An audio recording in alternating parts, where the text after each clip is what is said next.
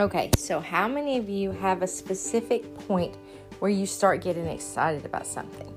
Like maybe you're going on a trip, or you're going somewhere special, or somebody you've been looking forward to seeing is coming over. At what point does your excitement kind of bubble over inside of you? So when I take my kids to the zoo, the whole trip there, they're like, are we there yet? I've got to use the bathroom. And sometimes, it's the typical sibling arguing. He's touching me. She's looking at me. His leg's in my space. So they're not really focused on what's coming. They're not really focused on where we're going, because in that moment, they're overwhelmed by the length of the trip. It takes us about an hour and a half to get to the zoo. Sometimes 2 hours, depends on traffic and how many bathroom breaks we have to do, honestly. But once they see that zoo sign, that very first sign that's showing you the direction to head to go to the zoo. You're not to the zoo yet, but it's coming. It's just a little piece down the road. And these signs are welcoming you in and telling you whether to go left or right and which road to take next. As soon as they see that zoo sign, they start getting excited. We're almost there. We're almost to the zoo. And they start looking for signs of the zoo. They start looking for different landmarks that they know means the zoo is near. Now, why am I talking about this? Because I want to know, when do you get excited that you're fixing to enter into the presence of God? When do you get excited? When it's church day? Do you wake up on a Wednesday or on a Sunday excited that you're going to church? Or does the excitement not peak until you pull up in that parking lot? What about when you pray? Do you have that same excitement?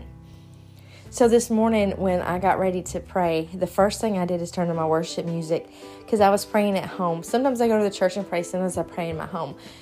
When I pray in my home, I definitely want that music playing to drown out any noises that might distract me, because I'm going to hear the cat walking through the house. I'm going to hear every pop and creak of the house, and I'm going to constantly be listening to see if my kids are up. Honestly, if they're up, they're going to go either to the living room and start playing, or they're going to come find me.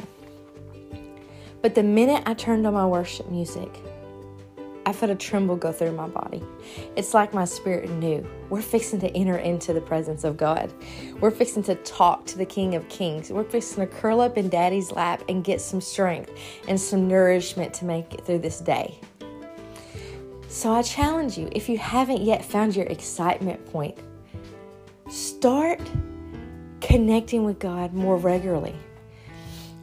Find what excites you about God.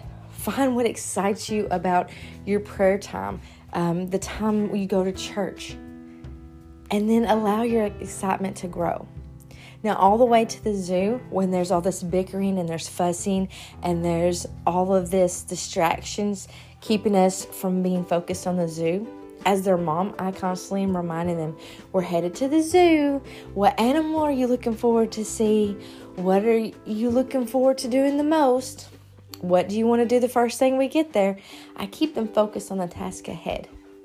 And we need to do the same thing for ourselves. When we know that we're going to be praying soon, start prepping your mind.